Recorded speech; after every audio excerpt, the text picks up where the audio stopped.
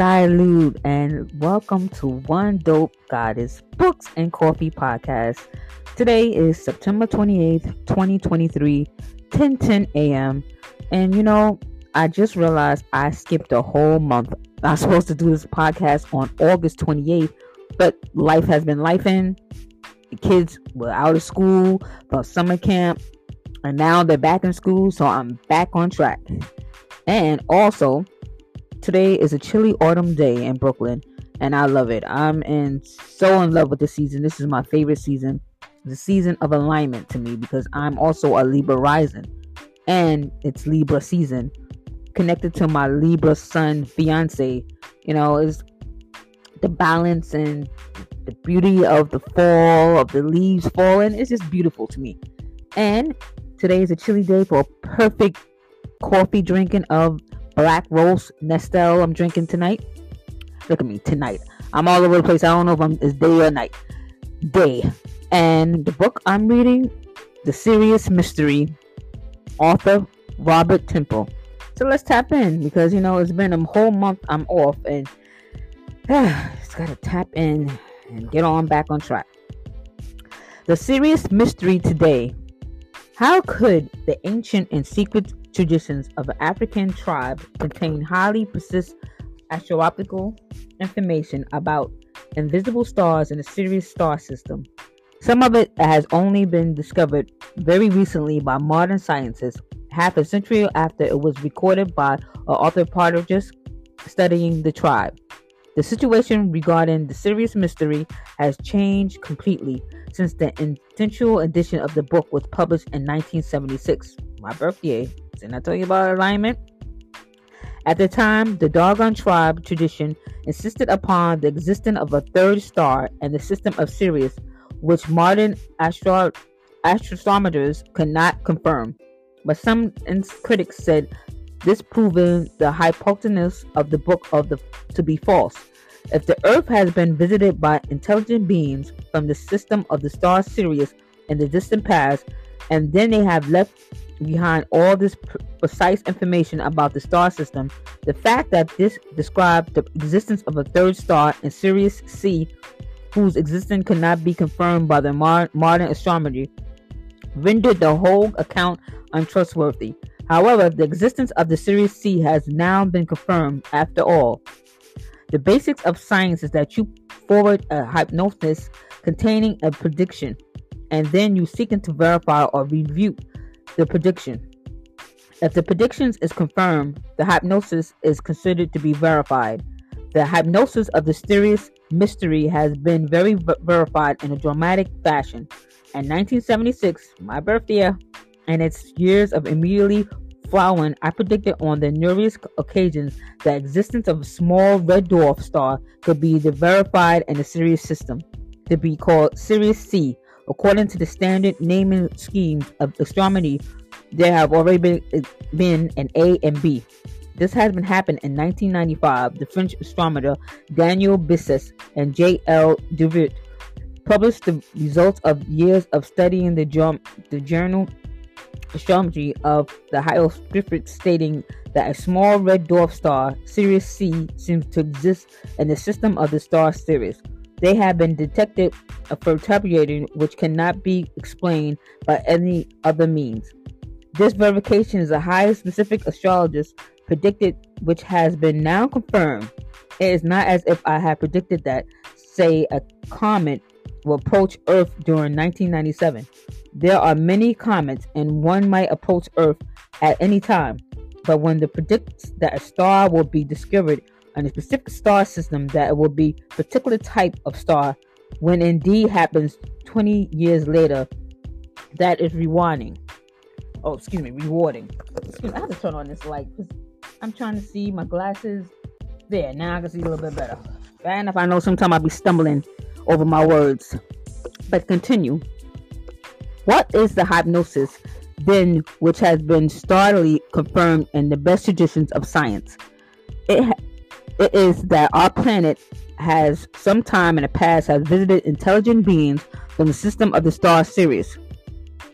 This suggests that no longer considered as astronomy as it was in 1976.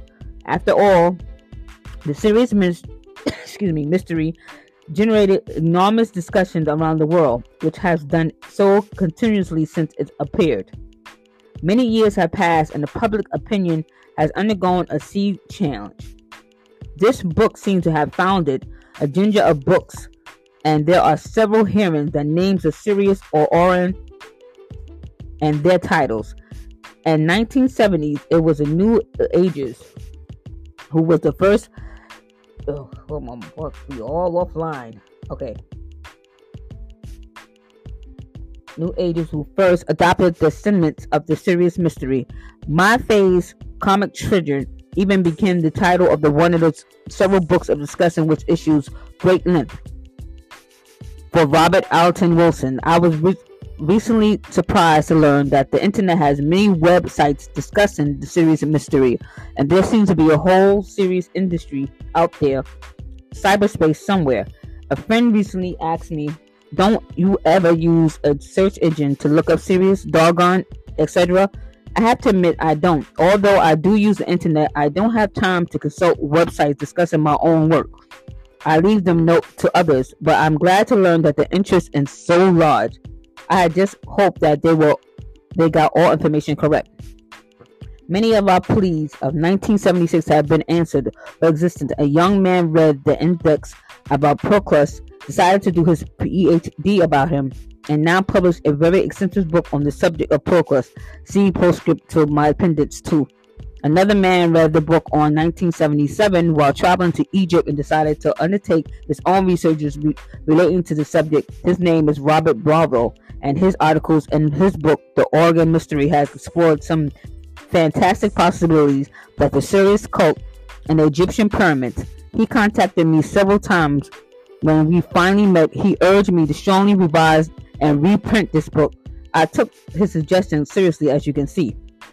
Since the original publication, the Sirius Mysteries a whole generation ago, few will recall the amazement, excitement generated by the appearance. No book quite like this that had ever published before, but I had to apologize constantly for taking about little green men, and some close friends dropped me and tired, never spoke to me again because the extraterrestrials of the time were not deemed socially acceptable, but not discussed at them. For instance, for an older woman whom I had been, or I thought was closely friendship for years, turned her back on me completely at the publication of the Sirius Mystery. And mutual friends said it was because I had published something about spacemen, which she thought was simply appalling to do. Numerous British scholars who I knew used to ridicule the fact that I had discussed something as lowbrow as spacemen, and I was therefore clearly not a respectable person. So he goes on with that, and now I'm going to skip onto some more juicy parts of the book.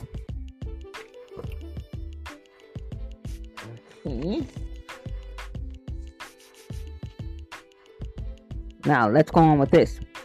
We should not forget that the doggone say that the nomios will return, and when we do, it's called the Day of the Fish.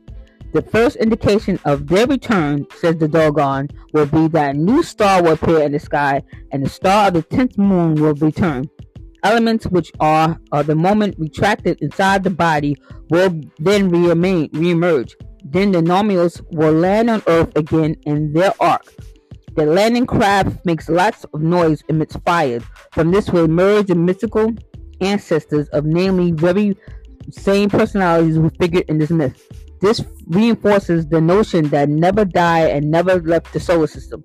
After they return, this group of nomions will rule from the waters, so there will presumably be considered political applications of their arrival. However, it must unlikely that they were hostile humans, since they will not be invested so much of their efforts in trying to help the planet devolve civilization throughout years ago that would want to see their work not to go wasted. They will doubtless be hopeless, therefore, but not at little distress.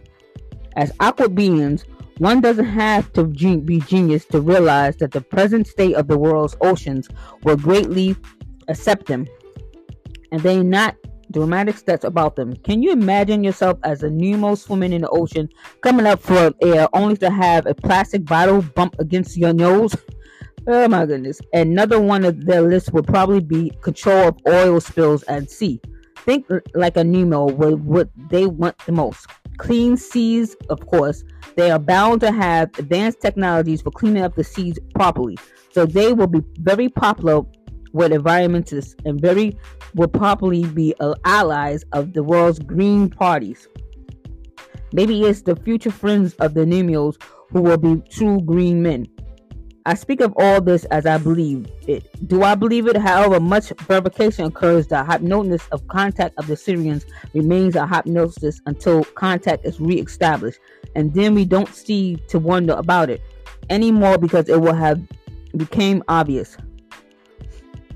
My personal opinion that is very probably true. I don't say that it's definitely true, but the hypnosis can get convincing of all time.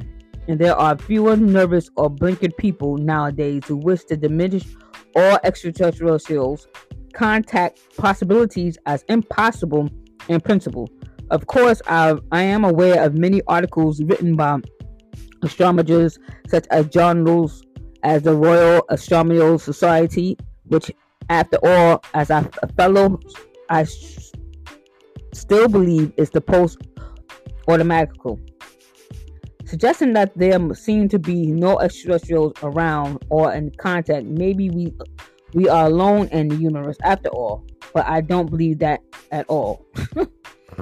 So now I'm gonna skip on, which I don't believe. So I believe we're not alone in this universe. It's just, especially this present day and time. And when this was established, this book was come out, because I know 2023 edition, because we know what's going on right now. All right, so lastly, I'm going to read, what is the mystery?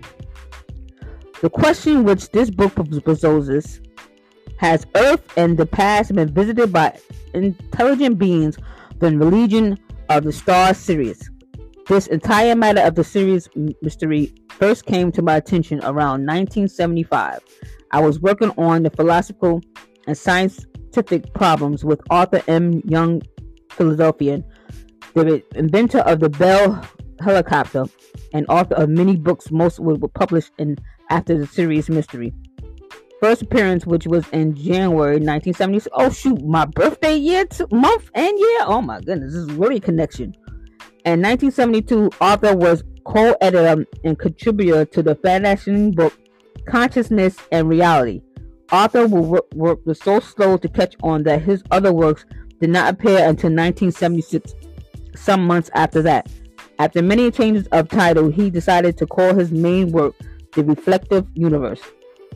It was once been called a manuscript, Quantum Lost, Quantum Regained, and before that it was called The Universe as Process. I have worked on it with him under those titles for 5 years, 1972 to 1966. From time to time for years that he had filled 2 or 3 portions of the grind document. That strangely he didn't acknowledge many involvement with the essential work. Instead, his acknowledgement to me at the front of this book in 1976, the geometry of meaning, which had been associated with Arthur's work as the Bell helicopter recorded his book. The Bell notes, when I was this very small child, aged 3 or 4, there was an incident regarding himself and a helicopter in a kind of glass bubble cockpit, the Houston River in New York State. I always thought this must have been Arthur playing me as early visit of test flight. I was 16 when I officially met him in 1961. In my first year, it was an underground student in the University of Pennsylvania. So basically, this book is basically the details of what's going on from, as you can see, 1966 on to now to present day and time about the Caesareans and everything, and the knowledge of the doggone, which I am really, for some reason, very connected to this, because I believe I am a starseed, a belief from Sirian. So that's why I picked up this book. So the last thing, I know I said I'm going to read the last thing, but I have to read about the knowledge of the doggone. If you look in the sky, the brightest star you ever see is Sirius. Venus and Jupiter are often brighter, but they are not stars. They are planets going around our own sun, which is a star itself. Now, no astronomer will tell you there are any particular reasons in the intelligent life to be in the area of Sirius. The reason Sirius is so bright that is large and close, bigger than the sun, bigger than the handful of any nearby stars. But the intelligent astronomer will tell you that perhaps the stars Titu or Extridian, which are rather similar to our sun, have planets and intelligent life. It would be a great guess, but among the stars most frequently discussed possibility of harboring intelligent life, Sirius is not included. It is not a particular obvious choice. Project Omza is the spring of 1960. In most recent years, other radio searches for intelligent life in space. It's listening to the meaningful signals from the stars Tinju and Upsunoria, but none of them were detected. Not that proves anything that these two nearby stars thought by some sensible astronomers to be possible to be locations of intelligent life and our neighboring space. Project Omza only listened to these two stars to see if the signals were coming from them on a certain wavelength of the certain time with a lot of energy behind them. Nothing happened. Later attempts have been religiously widened through their scope but the astronomer had fully awake, but they were waterized in the dark, and the efforts really took the nature of gesture, which was described as bravo in the face of astronomers and enormous odds. So I'm gonna end on that, and I still believe this book. Once again, this is a big book. I have not finished it because it is so big, and I believe. I'm trying to figure did I buy this on Amazon or did I go to the bookstore? I had this book for a while, so I don't remember where I got it, but I'm quite sure you can find it on Amazon or any kind of bookstore. And I'm going to end on that. 17 minutes is the longest I ever read. So it's a very good read, though, if you really interested into, star systems and anything about that. My next book, I have no idea what I'm going to read. And I have no idea when it's going to be, because you know how lately I've been skipping months. But I will keep you posted. So thank you for listening. And I give this book 4 thumb stars, 4 stars up. 1 book, 2 books if you want to get. But I truly recommend it for anybody to get it. So, one dope goddess out.